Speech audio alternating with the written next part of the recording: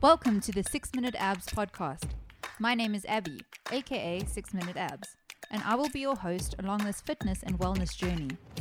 Join me as I share the ups and downs of my personal wellness ride and shed light on some exciting, adventurous, and at times outrageous health topics. The show does not intend to offer any medical advice. I only aim to provide entertainment and to inform. You should always consult a registered doctor before beginning any treatment or on any topic that concerns your physical and mental health and well-being. Furthermore, you will not achieve a full set of abs in 6 minutes. Believe me, I've tried. Okay. Hey everybody, it's me, 6 Minute Abs, and it's great to be back this week. This week I've got a really special guest with me. His name is Devin Dippenaar, and even though he sounds incredibly South African, he actually lives in the UK right now. So Devin has his own online gym, would I call it that? Online coaching company, yes. Online coaching company, and he operates this from the UK. So yeah, Dev, say hi to everybody. Hello everybody, thank you for having me. It's such a pleasure. Yeah, excited to share some news with you guys, so go ahead. Okay, so to start things off, could you tell me a little bit more about your company? How do I pronounce it? My 24/7 PT? Yeah, 100%. My 24/7 PT. Okay. Yeah, so it's one of the names that I should have rethought. You know, when I worked on that name, I thought, listen, I want to be a 24/7 PT. You know, not just a personal trainer for 1 hour. I want to be a 24/7 PT. Little did I expect the fact that people would actually literally contact me 24/7. Oh my word. So yeah, so after a few years, I started regretting the name a little bit. So it just basically my 24/7 PT is an online company coaching I launched about 2 years ago. Basically I've been a personal trainer for almost 14 years. Worked as a personal trainer, and you know, for a while, for about 8 years, I've been working as a personal trainer / online coach. And I've had online clients all around the world, but the problem is, as a lot of other trainers will find, that it's very hard to balance the two together. As you know, personal training, unfortunately, you're selling your time for money. So a lot of times you're working a lot of hours on the floor. And I felt I was coming home from a long day at work, you know, working 8 to 10, 12 clients, sometimes back to back, and then having to still work on diet plans, training plans. I never had the right structures in place with online coaching. So as soon as it built up, it almost sort of fell down immediately because I just couldn't, you know, give them the quality they deserved, quality of work, because, you know, it was always one of those little sort of things you're doing at the end of the day instead of actually committing a lot of time. So I moved to the UK. I don't know if I need to expand this much, but I know you're going to ask me a couple of questions. But just to elaborate the company, I moved to the UK basically. And once I got to the UK, I decided, you know, I've got so many really good South African clients that I need to keep looking after now that I'm not personal training. I'm here in the UK. So what better way to do it than actually to officially go into online coaching? And that's basically how I just decided to, you know, put everything I have into online coaching, and I launched the company itself. So that was 2 years ago. Gee whiz. Okay, so you don't do one-on-one training anymore. It's only online now. No, so that was for about a year and a half. That was correct. Yes, I left personal training. So I personal trained in Mayfair, Central London, a very, very sort of like, you know, the Santon of London, if you want to call it that. Okay. Or what's that place next to Clifton Bay, you know, Clifton Beach. Oh. That sort of level of money. So I moved over here. That was my ambition, was to take my personal training to the next level. Because in South Africa, I worked for about 8 years as a PT and a Virgin Active. And there's only so much you can sort of you know, excel in a Virgin Active. So I moved over here determined to sort of be somewhat of a success as a personal trainer. And I was very fortunate to get a job in probably one of the top personal training facilities in the whole of the UK. Excelled there, very fortunate again to excel there with a lot of great clientele. I was one of the number one earning personal trainers in a company of 4 different facilities. So I enjoyed that, but I was working again. I found myself slogging away for my time for money. And it was okay initially because my wife was still in South Africa, you know, packing up our stuff, because I moved very abruptly. And so she was still in South Africa, sort of finishing her work and everything. And I just wanted to get over here and make as much money as possible and, you know, climb the ladder as quick as possible. So it was okay for them. But when she finally moved over, it just was too much. I was working like 45 or almost about 30 odd sessions a week with the clients, so 30 one-on-one. So it's a lot of work. And I eventually just said, no, enough's enough. And that's when I went into online coaching. But funny enough, a year later, I missed it. So now I am PTing again, but I choose my hours. So I'm doing freelancing now, and I have an exclusive client base that I look after. So I probably train maybe 10, 12, maybe 12 hours a week only as a PT. But it's clientele that I sort of really want to look after, who've looked after me over the years. And it doesn't feel like I'm doing anything. It's almost for me just to get out of the house. If that makes sense. Yeah, I totally get you. I work from home. So now that the gyms are closed, here in South Africa, I'm like... I know. It is your way of getting out. Totally. Yeah, I know. And that's the thing. It's like I found myself drinking 5 cups of coffee a day, and eventually I was spending more money than I was making because I was sitting at random coffee shops around London by myself with my laptop doing online coaching. And and the thing is, when you're a people's person, you want to interact with people. And when I stopped personal training, I didn't think that was going to be the case, and I found myself just drastically missing interaction with people. So as my online coaching company is successful, but I found myself less happy than I was when I was working as a PT. So I'm trying to find the balance between the two again. But obviously online coaching is my baby, and then personal training is my way of getting out the house and obviously getting another source of income. Okay. So now an interesting thing that I found with your company is that you've got a team of online coaches. It's not just you solo. So could you tell me a little bit more about this, with you being the head coach of everyone? But with regards to your trainers, do they all have like a certain speciality? Like, does someone specialize in boxing if someone wants to come and be trained in boxing or something like that? Yeah. So from I do have a team. So the team was more for me to handle the amount of workload, because again, like I emphasized, for years I slaved away and I sort of worked as hard as I could to make as much money as possible. But what I found is anybody will do, any sort of person trying to climb the ladder or be successful will find sometimes you sacrifice certain things to get there. And what I found, I have a 7-year-old daughter also from a previous marriage. Okay. And what I found, I was climbing this ladder as a personal trainer and becoming the elite personal trainer I wanted to be, but I sacrificed my time with my daughter. And fast forward a few years, hindsight's a beautiful thing. I realized that I was chasing money and not focused on the things most important at home. So I promised myself I'd never do that again.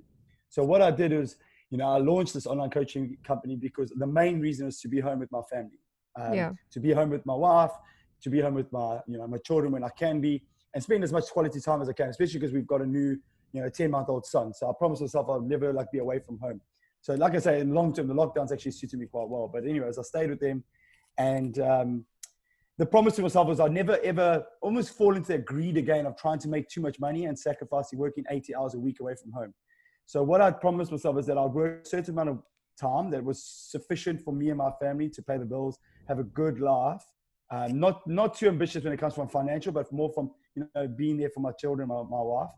And then when I hit a certain number of sessions or a certain number of clientele, the idea was then to filter them out into other trainers. Okay. Does that make sense? So I brought one on initially, a female. She was a specialist in strength and conditioning / CrossFit, Olympic lifting. When it comes to online coaching, though, from that side of point of view, that doesn't really matter because not really many, that's a very small niche. So like Olympic lifters never going to just hire me to design them a program for Olympic lifting. You'll get maybe 1 out of every 100 clients. So it's not really a thing I'll focus on. I just got someone as a female because I thought at the end of the day, some females prefer to be coached by females, which I have no problem with. I totally understand. So males have the same with males.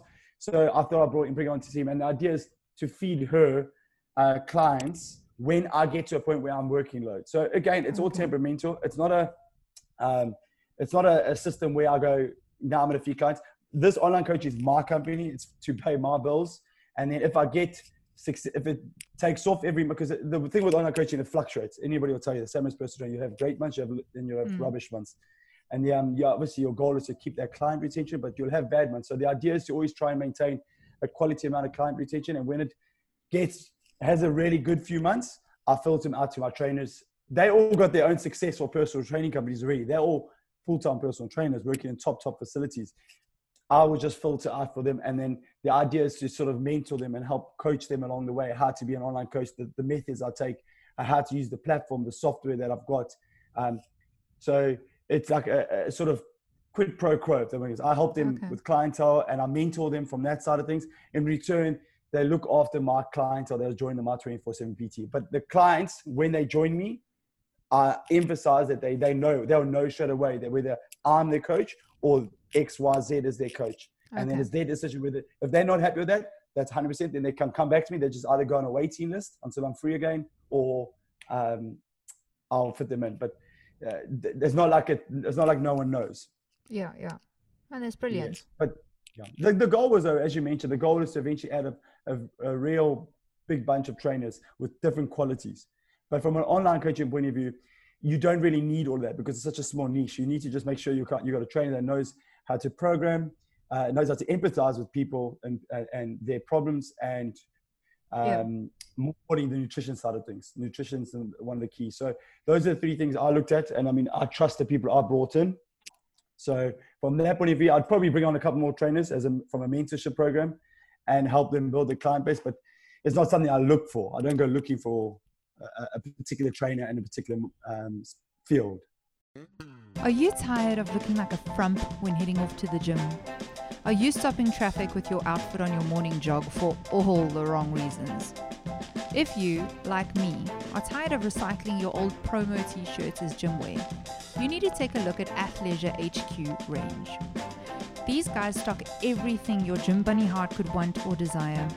From fantastic leggings, which literally feel like a second skin, and trust me, they really, really do, to amazing gym wear for him, you can find it all here.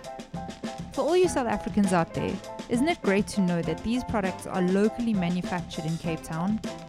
But if you're an overseas listener, don't stress. They can organize international shipping just for you. All the designs at Athleisure HQ are nature-inspired, leaving you feeling absolutely zen in your gear. I just picked up the Blossom Cropsy set, and my gosh, is it stunning! None of the garments have exposed elastic, which would leave your skin feeling irritated. In the same right, you won't have to worry about any irritating labels. All the usual label info is incorporated in the fabric. Furthermore, you can wash, wear, and live in your garments without ever having to worry about them. You don't have to worry about them fading, and you don't have to worry about them becoming washed out and dull. Go on, spoil yourself with these amazing products and get 10% off while doing so. Yep, you heard right. I managed to rustle up a code for all of my listeners to help you get the gear that's perfect for you. When you check out, use my code ABI-A9F5KQ6G. That's ABI-A9F5KQ6G. Once that's in, you basically all set. So now go on, go! Go spoil yourself and look amazing in the process.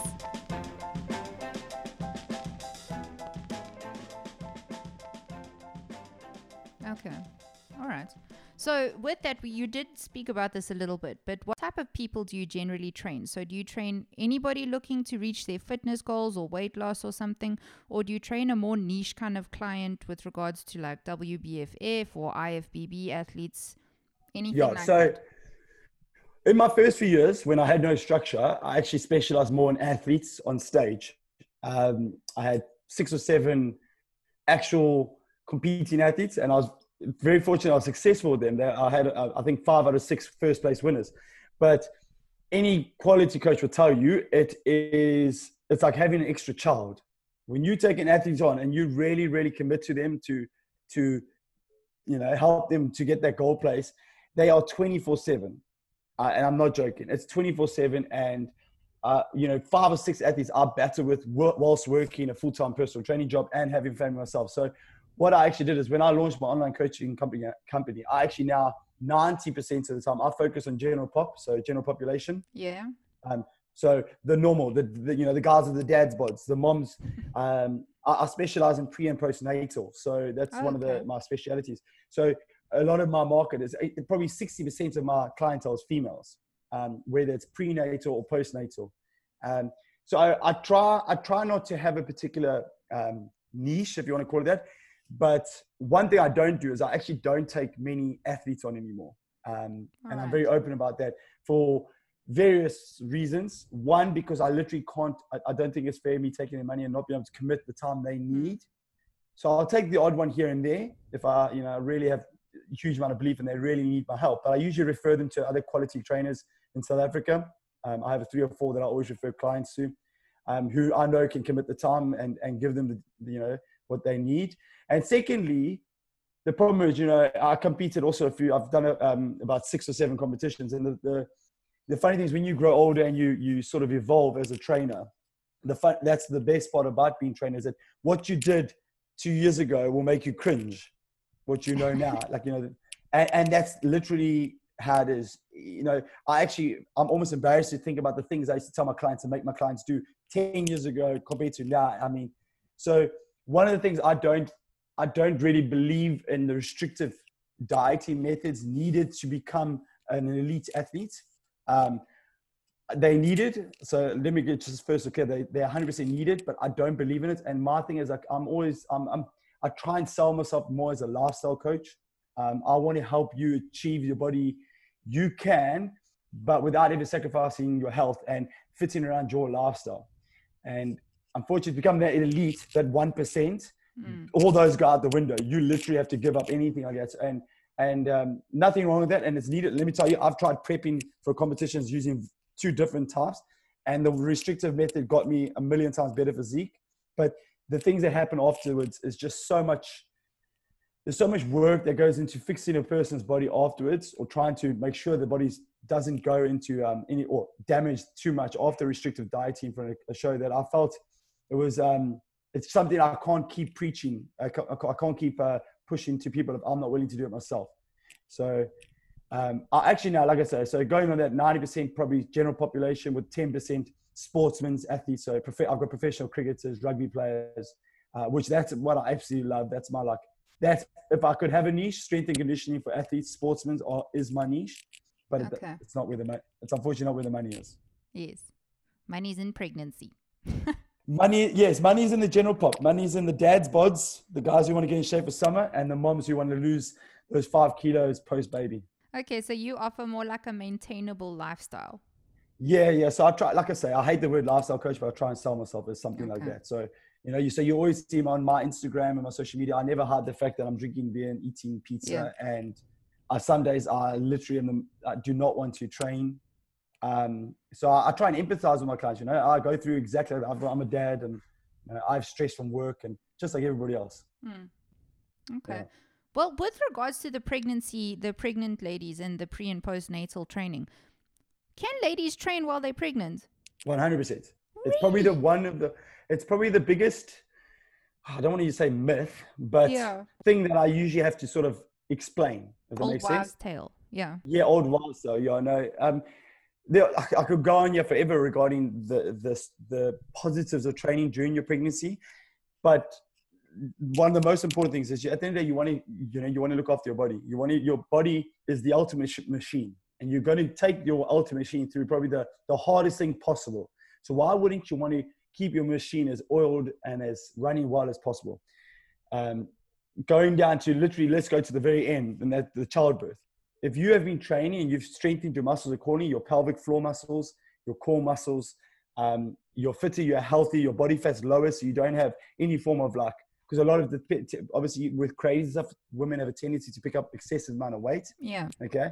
And this can cause, diabetes and everything and all sorts from there. So if you can keep yourself in best shape and you can keep your core muscles and your pelvic floor muscles strengthened, not only will it help with actual childbirth itself, so natural childbirth will help during labor, but the recovery postnatal is 1,000,000 times quicker. You recover from whatever you go through a lot quicker because you're a lot stronger. You're a lot stronger physically, mentally, cardiovascularly, respiratory. So I'm 100% behind women, and it's not like I'm making up. This is research. It's 100% for women training. What I do advise is make sure that you've got if you're going to use a trainer, make sure they're qualified because 50% of trainers aren't qualified. And in the UK, it's illegal to train someone prenatal if you're not a specialist. Okay. Which I found in South Africa didn't seem to be a problem. because there's a lot of changes through the trimesters that people need to be aware of, and you need to understand it. And I learned a lot from obviously having 2 children. I've learned a lot from my wives, what they went through. And I empathize a lot with that now. So I know, maybe myself 10 years ago, I wasn't ready to be a prenatal specialist because I was very military. So, I would have just said, suck it up, sissy, get moving. But, you fast forward, 2 children, saw what my wives went through. I'm like, okay, no, wait. Don't stoke, what's it called? Don't poke the bear.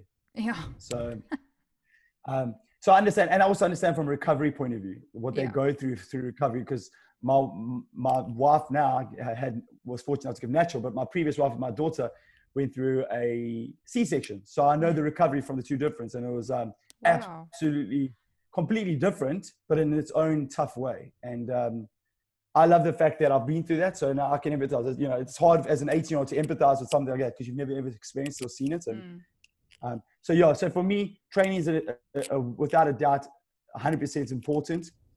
Through the trimesters, your training will change.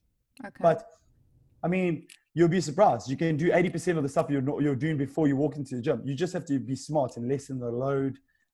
Take more rest period. Don't do anything that's potentially dangerous. Yeah. I had clients until 39 weeks. Some of them still squatting, lunging. Yeah.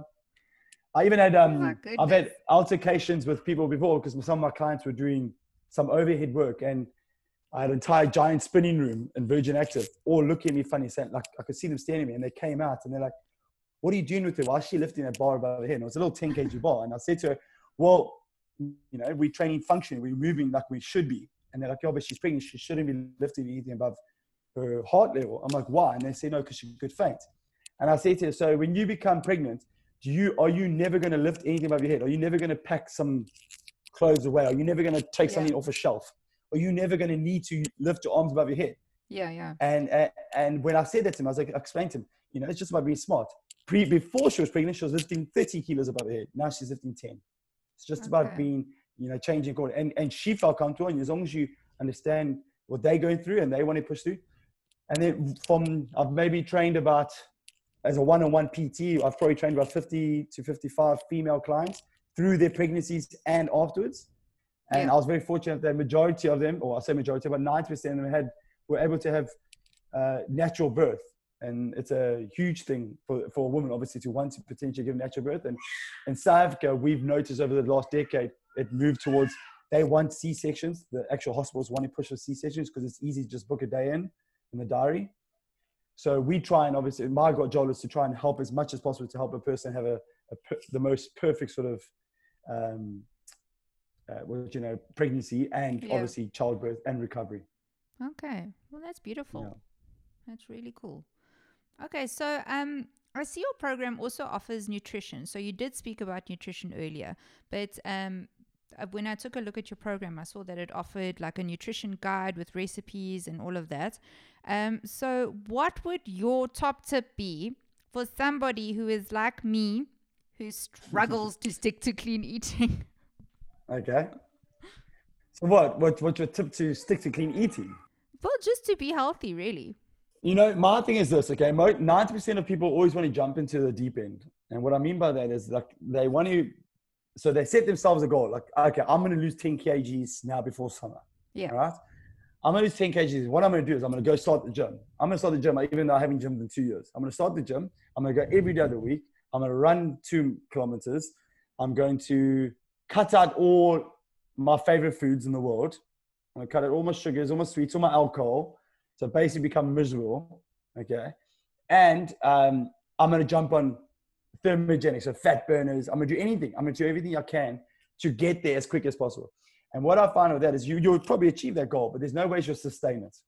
Okay. And you'll be miserable doing it. So you'll now associate, or you'll have a bad relationship with that 10 kg prep, if you want to call it that, that pre-summer body, because you remember how miserable you were. You remember how unsociable you were. You remember how sore you were all the damn time. And that demotivates you to stay in shape because that's what you associate staying in shape with. You know what I mean?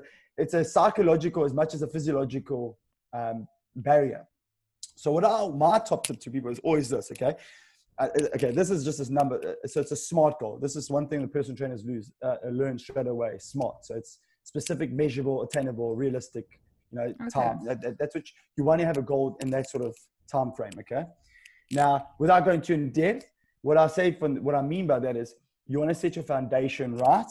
First of all, okay. The wider your foundation, more solid your foundation, the higher you can put your ceiling. The higher you can go. That means the further you can go without hitting plateaus. Okay. If you jump straight into deep end with all these things, you will lose the initial loss of weight, obviously quickly, because it's a massive shock to your body. Yeah. But you will eventually plateau. And what happens when you've hit that ceiling? You've used every trick in the book. Where are you going to go? What are you going to do? The only other option then is to cut your calories even more. And now you're going to become even more miserable because now you have to eat lettuce all day, every day as a rabbit, for example. And you're eating 6 meals a day of haking cucumber out of a lunch tin because you can't, while your friends eat nice food in restaurants. And this is where I'm pointing. So you're using what I call tricks or tricks up your sleeve or, tools. Okay. Using too soon. So my number one tip is set yourself goals. And when I design a client's diet or macros based around whatever their goals are, I implement phases. And they'll go for phases. And what I'll do is I'll implement a tool or a trick to push them through each phase. So I'll milk that phase as long as I can. And as soon as I see my client's potential weight loss or fat loss is plateauing, I'll then pop another little trick up the sleeve in there. So for example, first goal for me, listen, I've let myself go in this lockdown. So I'm with you 100% with this. Okay. My first goal was all I wanted to say is, okay, from Monday to Friday now, I'm cutting the amount of caffeine I drink down. That is my personal thing because I've used coffee. And I'm going to not eat any form of, but the thing is cutting caffeine down straight away, I have to give up chocolate because there's caffeine in chocolate. So straight away, that was now a massive step for me because I eat a lot of chocolate and I love cookies, okay? I'm a cookie monster. So I cut that out. That's a massive step. Now all of a sudden, I've just cut out potentially 1,200 calories over a week out of my diet. I then said, okay, I'm going to drink more water now, and I'm going to just start training 3 times a week. That was my first goal. Okay, I did that. Boom, straight away, massive changes, felt good, energy levels better, sleeping better, and I'm starting to feel a little bit better, a little more confident about myself. So then I said, okay, now I'm going to implement the next phase. I'm now going to implement 2 days of cardio. So I'm going to go jogging, and I'm going to increase my step count by 1,000 steps. Okay, nothing else changes. I'm still not tracking my macros 100%, not even dieting yet. I'm just cut out junk food. Okay. And my sugar obviously dropped massively because I'm a chocolate dude. So I cut that out. Then the next phase, and that worked well, but then it slows down. Then I implement the next phase. And the next phase is, okay, now I'm going to start tracking my macros. Okay, so now I'm going to try and hit maintenance, but track my calories. So I did that. Trained a little bit harder, increased my steps by 1,000. And then I still haven't once yet implemented a deficit yet. The deficit is the first thing everybody jumps straight to. You don't need to. You need to just change habits in your life, things that you do. And that will get you sometimes as far as up to 12 weeks of achieving something, of a goal, of a thing. Wow. And that's just changing patterns and behaviors before you even have to implement a deficit. My thing is always, I want to try as long as possible not to implement a deficit onto a client because I never want my client to be miserable. So I'll try. And I'm always like, my concept of training is I train to eat. Yeah. Okay. So I'll say to my clients, do you want to eat that food or you not want to eat that food? And they're like, I want to eat that food or I want to have that glass of wine. I'm like, okay, cool. Then you work for it. If you're not willing to work for it, that's fine. But then I'm taking out of your calories. Does that make sense? Treat your calories as a currency. You're not going to go to the bank and spend as much money or buy something that you can't afford. And the same with the calories. Yeah. If you can't afford to eat that, you can't go eat it. But if you put the work in, you've saved up, you put some money, you put some extra calories in the bank, you can potentially go and eat and you can enjoy your life a lot better. So, but again, I only try and implement it at the last minute because I don't think you need to. And I think a lot of coaches, a lot of trainers, a lot of clients make the mistake that they jump in too quick, too soon. And then you basically just have a really bad, what's the word? You remember that always for being so rubbish. Yeah. And that will affect you for ever wanting to diet again because that's what you associate dieting with, that time. So I try and make it as achievable. Like I said, if someone says to me, Devin, okay, I need to lose 6 kilos in 2 weeks, it's my wedding. Obviously, I can do that. And it's going to be miserable. What? You can do that? Yeah, anybody can do that. I mean, MMA fighters drop up to 6-7 kilos overnight. What? You know, yeah, they can. It's not body fat. It's a mixture of fat, water, inflammation, but you can. So that's why I try and emphasize my clients not to focus on their weight. The only time I ever focus on weight is during the first week or so when I'm trying to really work out their maintenance calories. Once I've figured out their maintenance calories, which is the amount of food they can eat without picking up weight, I then can start deciding whether I want to slowly push them into a deficit or a surplus, depending on what their goals are. But the key is, if that's the only time I ever ask for weight. And then I'll say, okay, once every 3 or 4 weeks when you measure in. Because I don't want you to focus on weight, because like I say, weight's such a rubbish way of telling whether or not you're achieving the physique you want. Yes, if you're really obese, that will look good because you'll lose 8 kilos now. But that doesn't mean your journey is better than someone who was not really massively overweight, but was training just as hard and everything, and they only lost 3 kilos. It's the body composition changes also. So body composition, their health changes, mental side of things changes, their strength changes. So there's a lot more things than just weight loss. So I try not to use weight loss unless I really have to. So from an athlete, for example, an MMA fighter or a boxer, they need to hit a certain weight. Then you would obviously need to go on weight. But from a general pop, I'm like, take your measurements, circumference measurements, tape measure. That's the best way for me. And take photos. You don't always have to share. I'll tell my clients you can load your photos on the app, on the My247 PT app, so we can compare them every 4 weeks. But if you feel you need to keep them personal, keep them personal. It's something for you to look at. But 99% of the time, if you follow the diet for 4 weeks, you might not see a change in the scale potentially. But let me just tell you, when you look, you don't see your back often. Yes. Yeah. Okay. So when you get someone to take a picture of your back, okay, and if you're anything like me, I hold all my back fat around my love handles at the back, okay? Mm-hmm. Let me just tell you, that is the most amazing thing after 4 weeks to see your back, because you notice huge changes. And there's nothing more motivational than physically seeing the changes, taking a tape measure around your waist and your waist has come down, but then the scale can still be the same, which is very possible because the scale fluctuates for so many different reasons. So weight's not the greatest thing to use. Okay. So you spoke about something called a plateau. Is that basically just when your body kind of reaches a point where it's like, okay, I've hit my premium, I'm not going to burn anymore, I'm at stasis?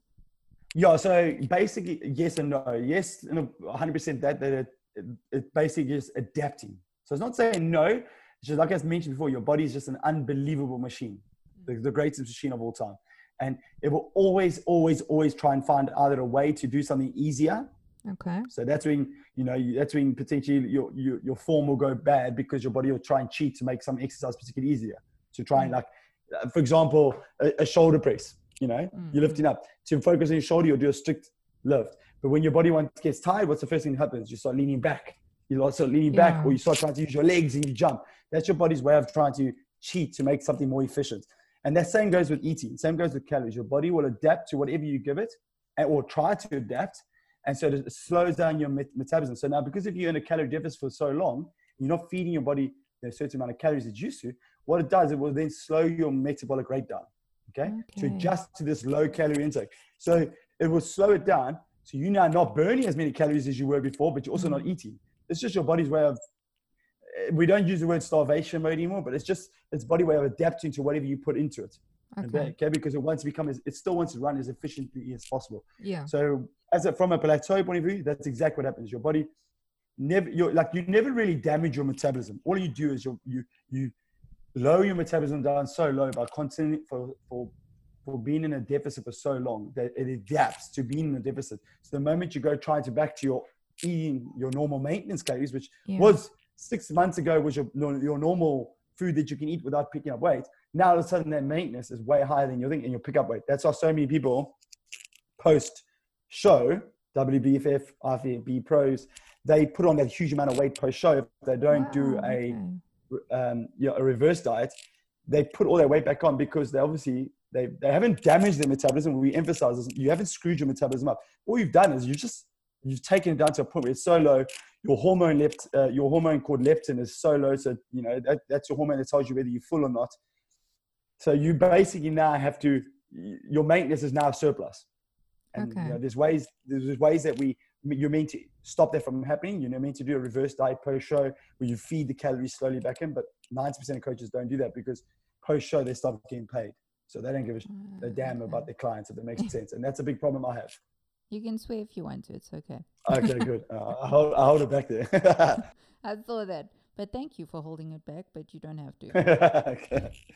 But okay, so Dev, this is like a huge question for me. This is another like, is it a old wives' tale kind of situation or not? And that is the 80-20 rule. So where your, you know, like your results come from 80% in the kitchen and 20% in the gym.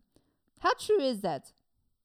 Okay, so I actually did a post on Instagram the other day saying you literally can't out-train a bad diet, and I gave an example of why. I saw that. The with big McDonald's and stuff. Yeah, so the 80-20 is just a number made up because it sounds really cool. Okay, but in the context of things, yes, it's right. You literally can never out-train a bad diet unless you're training every day for, an Ironman where you're burning 1,000 calories a day. But even then, 1,000 calories a day is only one Mac meal. One Big Mac meal. So even then you probably can't. I mean, at my most intense I ever trained was an hour and a half of strength training plus an hour cardio session split up in the day. And I mean, at most I'd get 1,000 calories out of those two put together. Okay.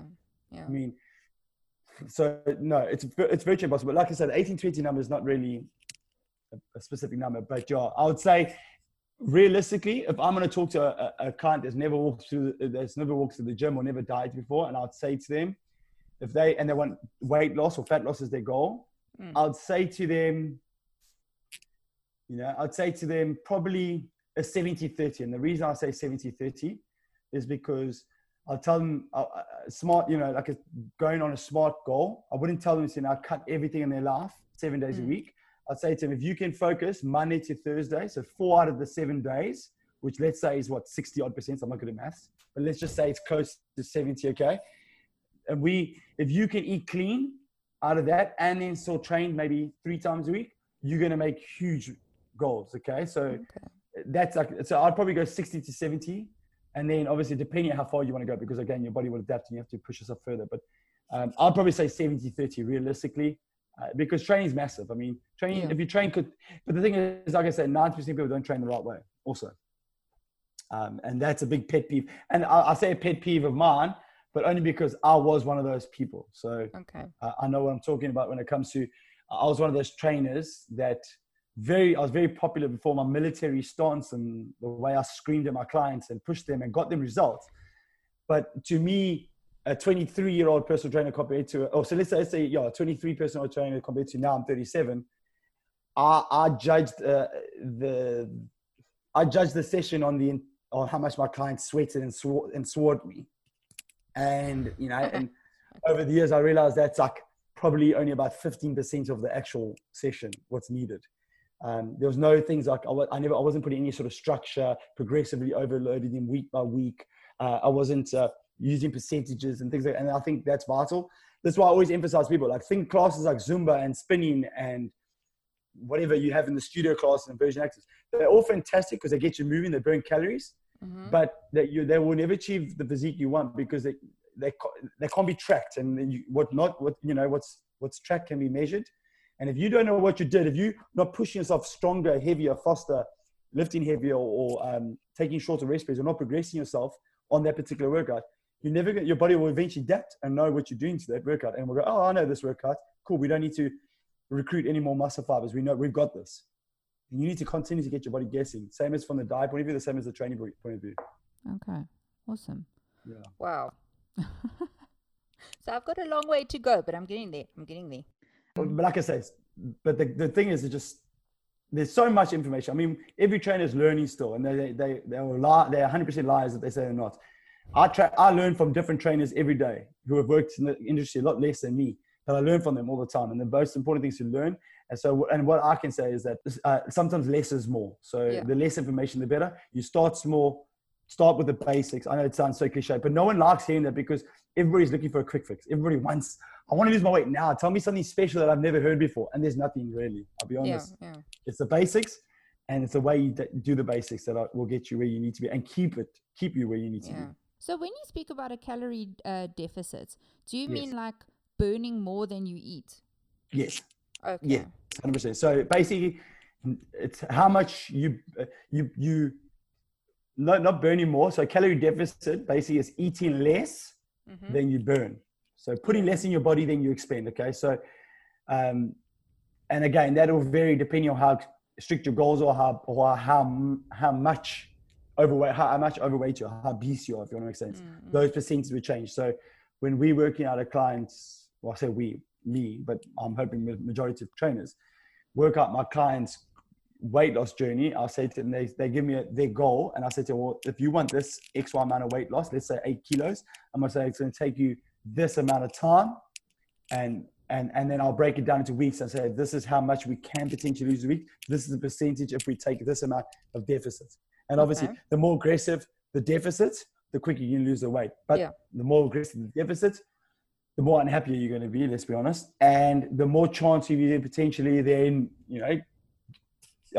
taking yourself into a bit of a hormonal problems, just physiological problems, to be honest. So you want to start less is more. So start small and then see how your clients or your body responds to that 100 calorie or 200 calorie deficit. And then maybe say, okay, well, that didn't feel too bad. Now I'm going to make a 300 calorie deficit.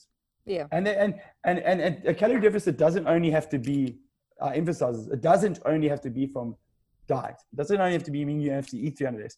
If you say I want to do a 300 calorie deficit a day, but I'm not willing to eat less than I'm eating already, like I don't want to eat less than 1,300 or 1,400 calories, then you can increase that deficit by now you're buying in with some calories burnt. So you can go, okay, I'm going to burn 100 more calories now in my workouts. You understand? Yeah. So you can commit maybe an extra 20 minutes or whatever, 10 minutes on a treadmill after each session. That will give you an extra 100 calories. And then now that potentially can get you your extra 100 calories if you don't want to take much food. It's harder to track and measure that, but that is a way. Okay. Yeah, that's the way I prefer personally, myself. I rather work harder and eat more. Nice. Yeah, because you said you train to eat. I train to eat 100%. Yeah, I enjoy my food. Yeah. When I was competing, I can put that mindset on and eat out of lunch tins. But personally, I would never want to say to my wife, I can't go to this restaurant with her.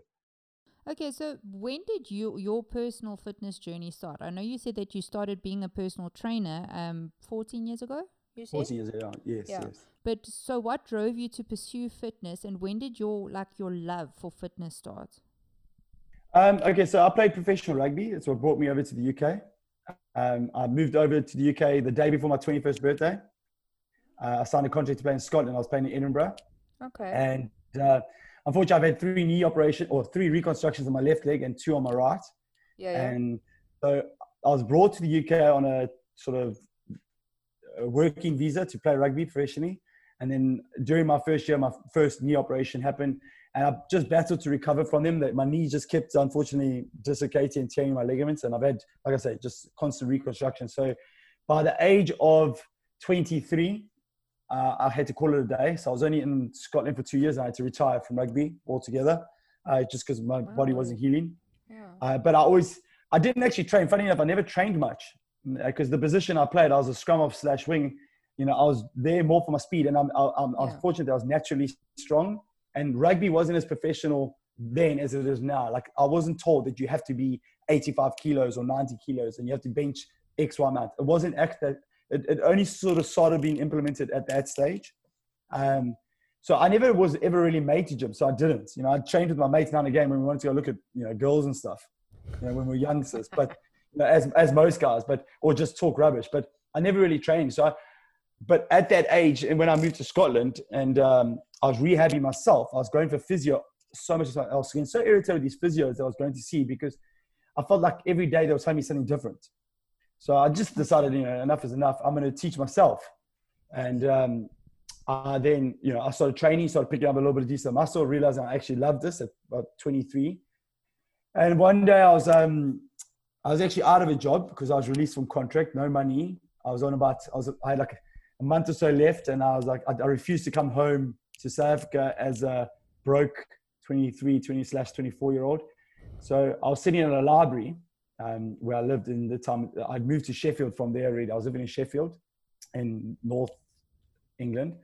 And one of those like pop-ups came on while I was in the library. I was on the internet because I didn't even have internet at the house at the time. we just moved to the area. So I was still looking for a job and stuff, looking like, what am I going to now do with the rest of my life? And this big pop-up just came on the screen saying, do you want to earn £40,000 a week? Do you have a passion for it? Do you love gymming? Do you love people in the gym, whatever? So I clicked on it, and somehow I used my last bit of cash, last bit of money, my savings I had, and I signed up to about 8 different courses, which in hindsight was absolutely ridiculous, because I forgot half the stuff. And I signed up 8 different courses, spent every last cent I had. And I studied, my first initial studying, when I really realized I had a passion for it was, before you become a personal trainer, you have to become a fitness instructor. Okay. Basically, it's your license to teach. It's what those guys you see walking around the gym, offering help, not the personal trainers, but the guys working for the gym. Yeah, yeah. And you have to do that. And you do a certain amount of hours. And anyways, I got the books for that. And I said to the guy, listen, if I study hard, can I do this exam in 6 weeks? And you meant to take 6 months, up to a year. So I did it. I studied my arse off. 6 weeks, did the test, got 100% of the test, like literally everything stuck. And I wasn't the most academic at school. So for me, this to stick in my head, like the way it did, I knew I had a passion for this. Did my thing, was fortunate enough to bullshit my way into a job as a fitness instructor before I actually was even finished studying. And from there, actually was working as a personal trainer before I even had my qualification. And I just loved it, absolutely loved it. So from there, I just furthered my education on it, tried to become, a bit more of an elite, a master trainer. So I specialize in pre and postnatal, strength and conditioning. And then obviously the third thing I added was nutrition. So I studied sports nutrition because I thought that's what's needed. Majority of the time, sports nutrition or nutrition itself is what's needed to be a good coach. And that is it. And then I worked there for a year. And then 2010, the World Cup was a year. Yeah. So 2 years. So I worked 2 years. And then I went to the World Cup in South Africa on a holiday. Yeah. And I loved being back home so much that I just never went back to England. I left all my stuff in storage, got probably sold on Storage Wars on Discovery Channel. And I lived in South Africa for another 7 years working as a Virgin Active PT, and that's how it sort of took off. And then, I worked as a conditioning coach for rugby teams. I was very fortunate to work with the Sharks rugby team, Sharks Club rugby team, toured with them.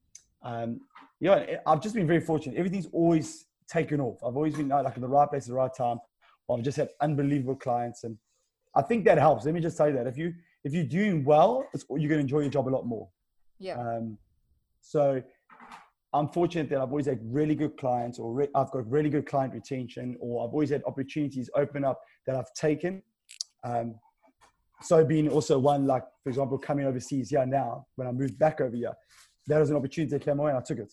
And I've just been fortunate. That's why I have such a passion for this. And I'm sure you can hear when I speak. Yes, I probably ramble on a little too much. Yeah.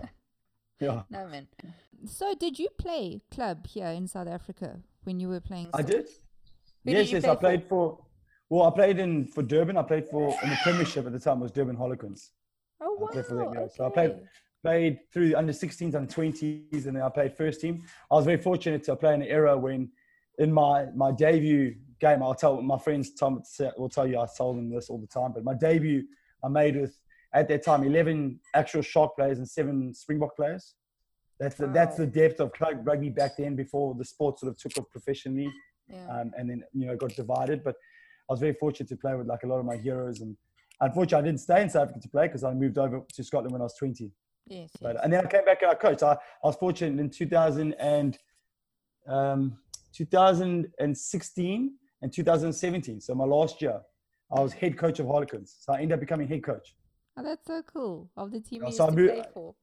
Yeah, so I moved on from being a conditioning coach for Amans and Toti, which is in the Premiership.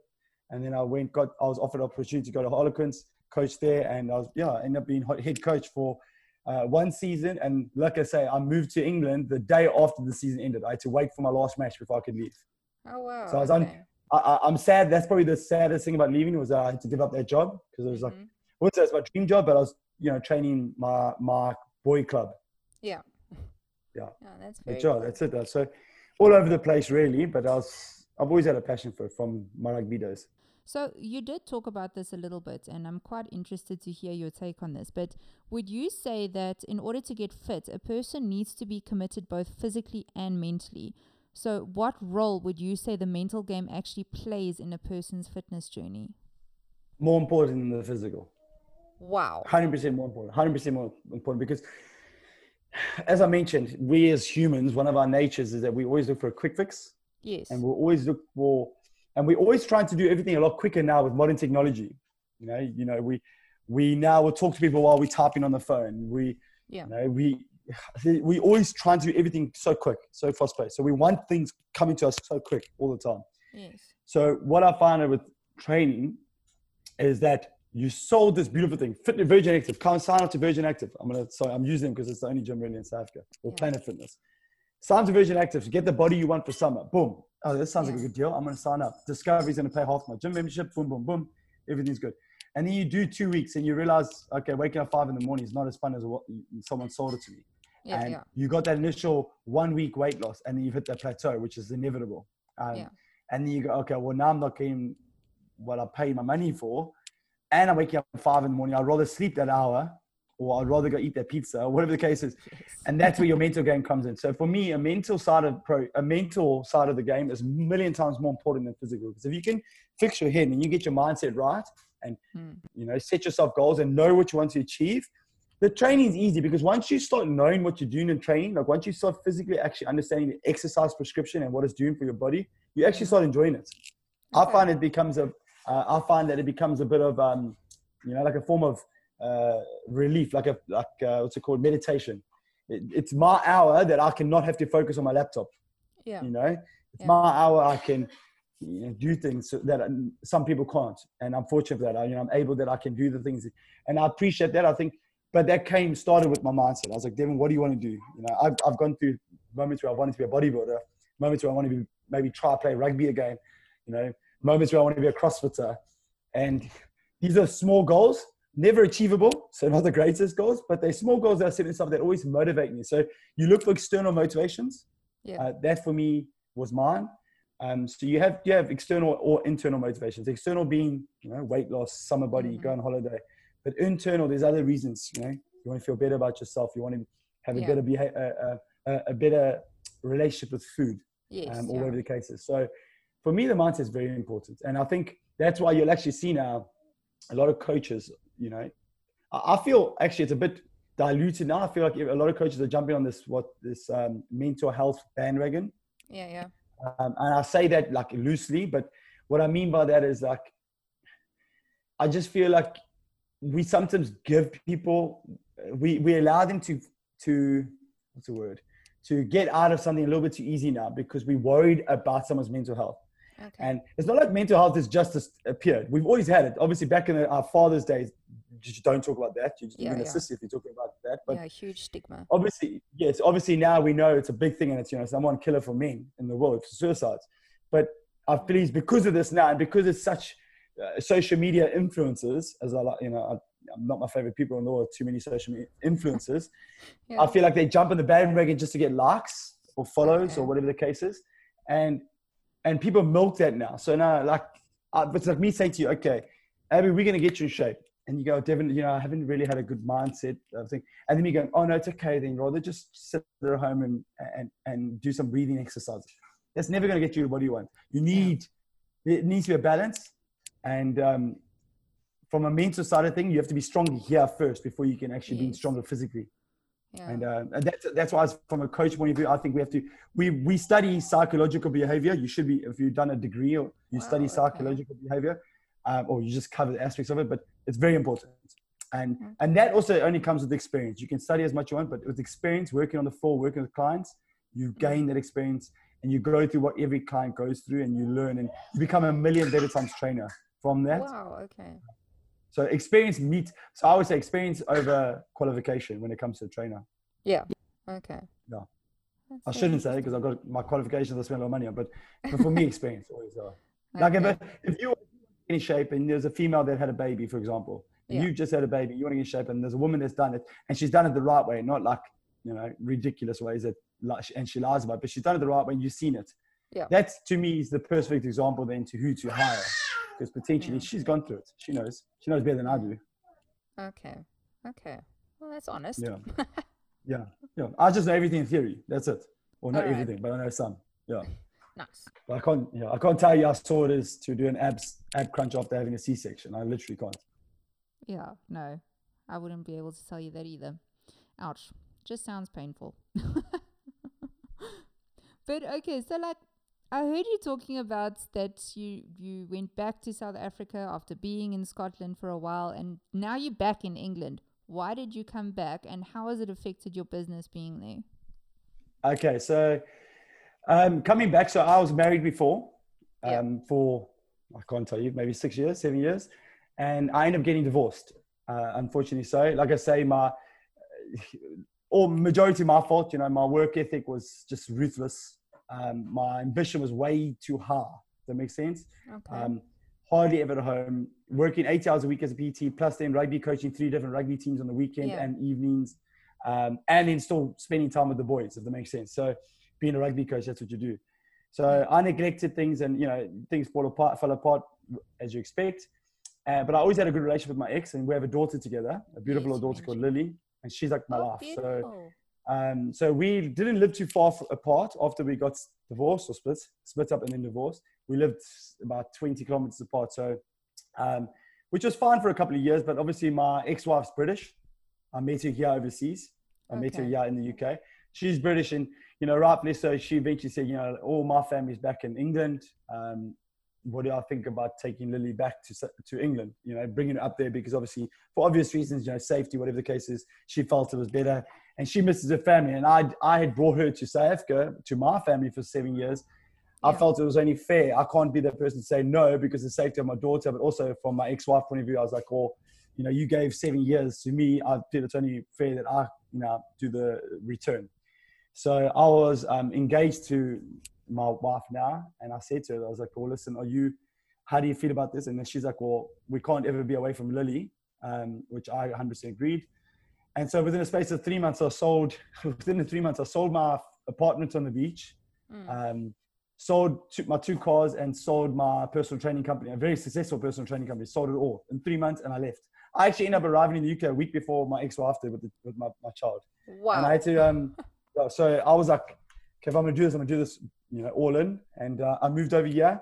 But like I said, with the ambition to become the best personal trainer and earn the most of money. So I was like, the place to do that is in central London, you know, Kensington / Mayfair. So that's what I did. I walked in there and applied for 3 jobs in one day.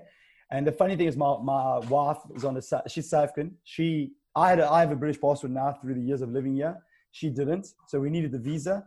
So I had to get I couldn't just go freelance personal trainer. I had to get a salary paid personal training job, which is very rare. Yeah. Especially in South Africa. So it was very rare. And I had to meet a certain salary requirement. So I went for 3 job interviews, was offered all 3 jobs. I was able to negotiate the 3 against each other to eventually hit the target I needed. And I took the job where I ended up working. I took the job where I ended up working, which I was very happy I did. And I had to work here for probably close to a year before my wife was allowed to join me. So I lived here for a year by myself. She came on holidays, I think 2 or 3 holidays. I went back on holiday once or twice. So we were never apart for longer than 3 months. But it was one of those things. I mean, and I just put my head down and grafted, and, you know, did everything I could in that year, as I mentioned before. And then I went full-time online coaching straight after she arrived here. And we moved out of London and got a nice house. So from that point of view, that's where, you know, why I came back to the UK to be with my daughter. My daughter lives now, so I see her every 2 weeks. So it's not the greatest, but it's what I'm working with now, especially in the lockdowns. Yes. The way the lockdown, is that what you asked me? The lockdown affected me? No, I'm asking how moving to the UK affected you. I know. Yeah, so I had to start from scratch again, literally scratch. I had 0 clients. I had maybe 10 online clients that I kept because they were my clients that I left in South Africa. So I was like, well, listen, let me put you onto online. And I was still doing the old Google, Excel, Word spreadsheets as the diets, and which is so like out of, you know, so I was still doing that, and then moved out, and I had to start from scratch. I had to get my first client again. I had to walk the floor. I had to sell myself just like I did when I was 24. Which, let me just tell you, it was very humbling, because I think I walked in there with a bit of a chip on my shoulder. Okay. And the best thing I ever did was go to the gym I went to, because the trainers there, to get a job there, you got interviewed 3 times. It was very in depth. And like they interview 50 people and only hire 1 every 6 months or something like that. That's how in depth it is, like the best of the best. So I was interviewed, got through these rugged sort of interviews, but when I got there thinking I'm the dog's bollocks, I'm this Virgin Active trainer that had, 50 clients and made this X, Y amount of money. And I walked in there, and the knowledge that every trainer had there blew my mind, like literally blew my mind. And I always emphasize this, like, Virgin Active, you're your own person.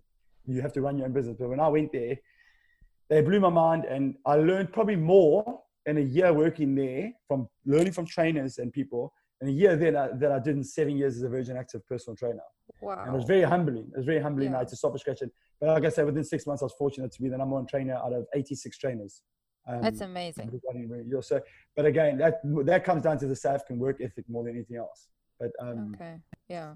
But yeah, so it was tough. I'm not gonna lie. Being a small fish in a big pond was humbling, but I think needed. I think it was needed because I think my personal training, you start neglecting yourself and your clients a little bit when you've been doing it for so long. You get a bit, stale.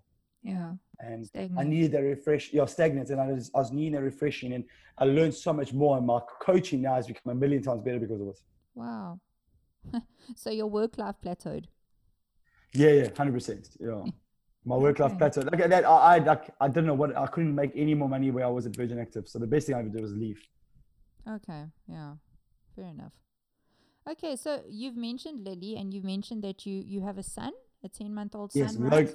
10-month Logan. He's sitting next to me now. Logan, awesome. Okay, so how you told me a bit about your earlier life with regards to, your previous wife being a work widow, essentially. But Yes. how has being a dad, how does that affect your training? Does your training affect your family life? Has it benefited it, or has it been more of a toll on it now? Do you mean training like in my actual physical training or my work? No, your work and your My physical work. training. Okay. All right. So obviously from my previous marriage, 100%, but you learn from these, your job is to learn from the mistakes. That's what's experience is learning from mistakes. Simple as that, Yeah.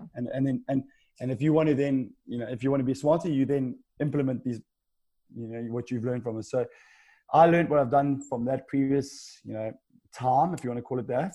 And I told you before, I made myself a number in my head that I wanted to earn without being greedy, without sacrificing my time with my family. And I'll still stick to that number. The online coaching allowed me to achieve that a lot easier than it was as a personal trainer. But now I find myself sometimes, because I'm probably a little too passionate about my job, I end up doing a lot more than I actually getting paid for, if that makes sense, from online coaching, whatever. And I think that can drive my wife a little nuts. So I'm trying to learn to delegate. That's one of the new things I'm trying to learn in 2020. Okay. I'm delegating a lot more. But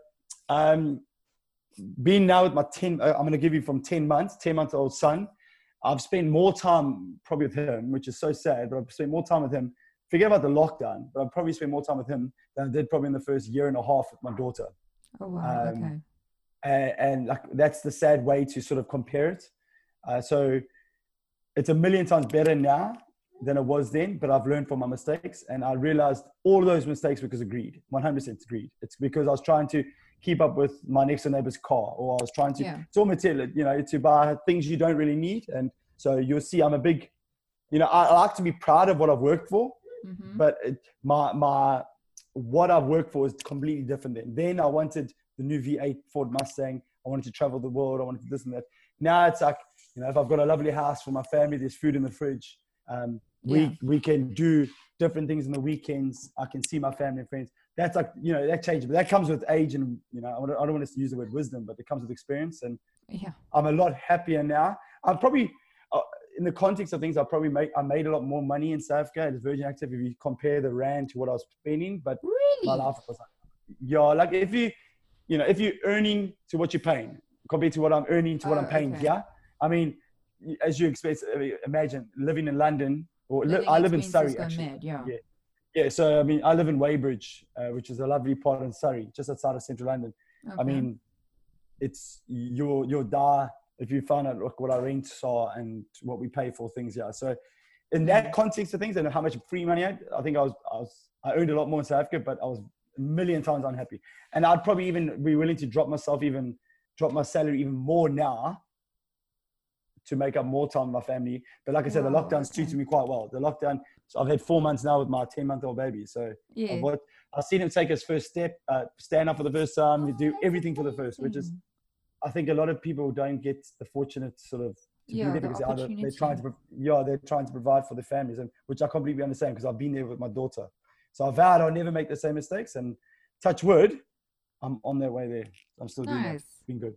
Yeah. Wow. Okay, that's amazing. So finally, let's wrap things up because Shame, I've taken enough of your time now. But to wrap things up really quickly, I'm going to ask you like a speed round of what people can supplement. So obviously, we're all used to being in the gym and having access to the different machines, the weights, and everything. So I'm going to quickly ask you what people can supplement for certain gym items at home. Okay. Ready? Okay, what can we use as dumbbells? Right. So a majority of things can be used for everything, for all of the above. Okay. So Okay. for my clients, the ones that I designed home workouts, they couldn't afford to or couldn't go get dumbbells. I got them to buy 5-liter water Okay. bottles from the big grocery stores, the big 5 liters with the handles. Yeah. That's it there. That's a 5 kilo straight away, 5 kilo in each hand. Or if you're a bit weaker, you can go fill up 2-liter Coke bottles full of water or beach sand, and that gives you 2 kgs almost. Oh, wow. And Okay. that does the job. Okay. Then barbells. So again, barbell's the same. I mean, there's nothing you can do with a barbell really that you can't do with a dumbbell. So in effect, you can use almost the same thing, if that makes sense, the water bottle itself. Okay. But as a barbell for a lot of my clients to do back squats or overhead presses, like bilateral stuff, I got them a broomstick or something, like a solid pipe or broomstick.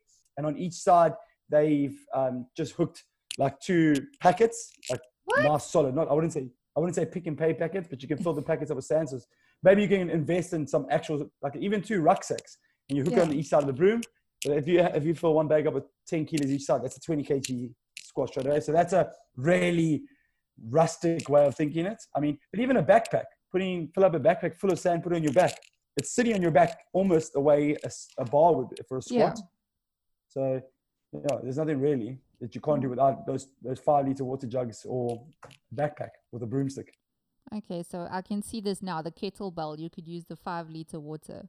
100%, exactly. Okay. So you use a kettlebell. I mean, exactly the same. Yeah. Okay. So that And then kettlebell. Yeah. Okay, then cable pulley machines, like So yes. So for the cable pulley, the difference between a cable pulley and obviously a dumbbell and barbell is the constant tension. So that's what you're looking for. You're looking for the constant tension. Yeah. And that's what makes a cable a cable. So the best thing you can do, the number one thing I've told all my clients to buy, really, the first thing if they can, is not dumbbells or barbells or kettlebells, it's to buy resistance bands. Okay.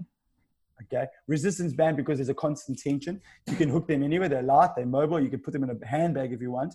You can hook them over a door and do lat pull downs. You can hook them on a pole, do rows. You can put them underneath you, do chest presses. You can hook them behind you, do cable crossovers. You can do things, bicycle curls, triceps. Everything you can do with a barbell or a cable or a dumbbell, you can do with the band. And bands probably cost you they're the cheapest thing. You buy them Mr. Price with nothing. Yeah. The only difference is it changes the strength of it, because obviously with a band, the more you pull it, the changes the strength of it. The longer you pull it, the harder it gets. Where with a dumbbell or a barbell, it's the opposite way around. But it will still give you the results you're looking for. But the problem with the band is you can only pull it so much before it snaps. Technically, there's a cutoff point. So that you'll need to progress. But you wouldn't use resistance as a way of progressing. I'd use probably tempo or time and attention. So I tell my clients to do the movement slower. And that itself, in effect, will be a way of progressing them. Okay. And then finally, a treadmill. That's what I missed the most when we were here in South Africa and we had the ultimate lockdown where you just couldn't go outside. Couldn't go outside, yeah. Oh, 100%. man, there's only so many times you can climb the stairs in your house, 100%, Josh. So the question I asked you is, what are you using the treadmill for? It usually will have my answer from there. Fitness. What are you using it for? So you use it for fitness. Yes. So fitness, you're saying you want to become healthier and burn calories simultaneously. Yes, and I like running. Okay. So unfortunately, you can do the running man, which is just run on the bloody spot. Really? But that's not really what, yeah, why not? You can run on the spot, but that's not, if you're doing cardio, if you need a treadmill just purely for cardiovascular, respiratory things, and then obviously to sweat and burn calories, and you can't get a treadmill. You can do these funny little YouTube things you see now where someone puts oil on the floor and you just stand by the counter, you run, but realistically, just do any form of movement in your house.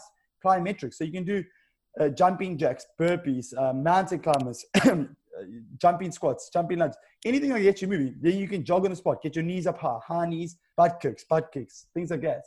star jumps, all these sort of things. You do a little bit of Tabata or hits.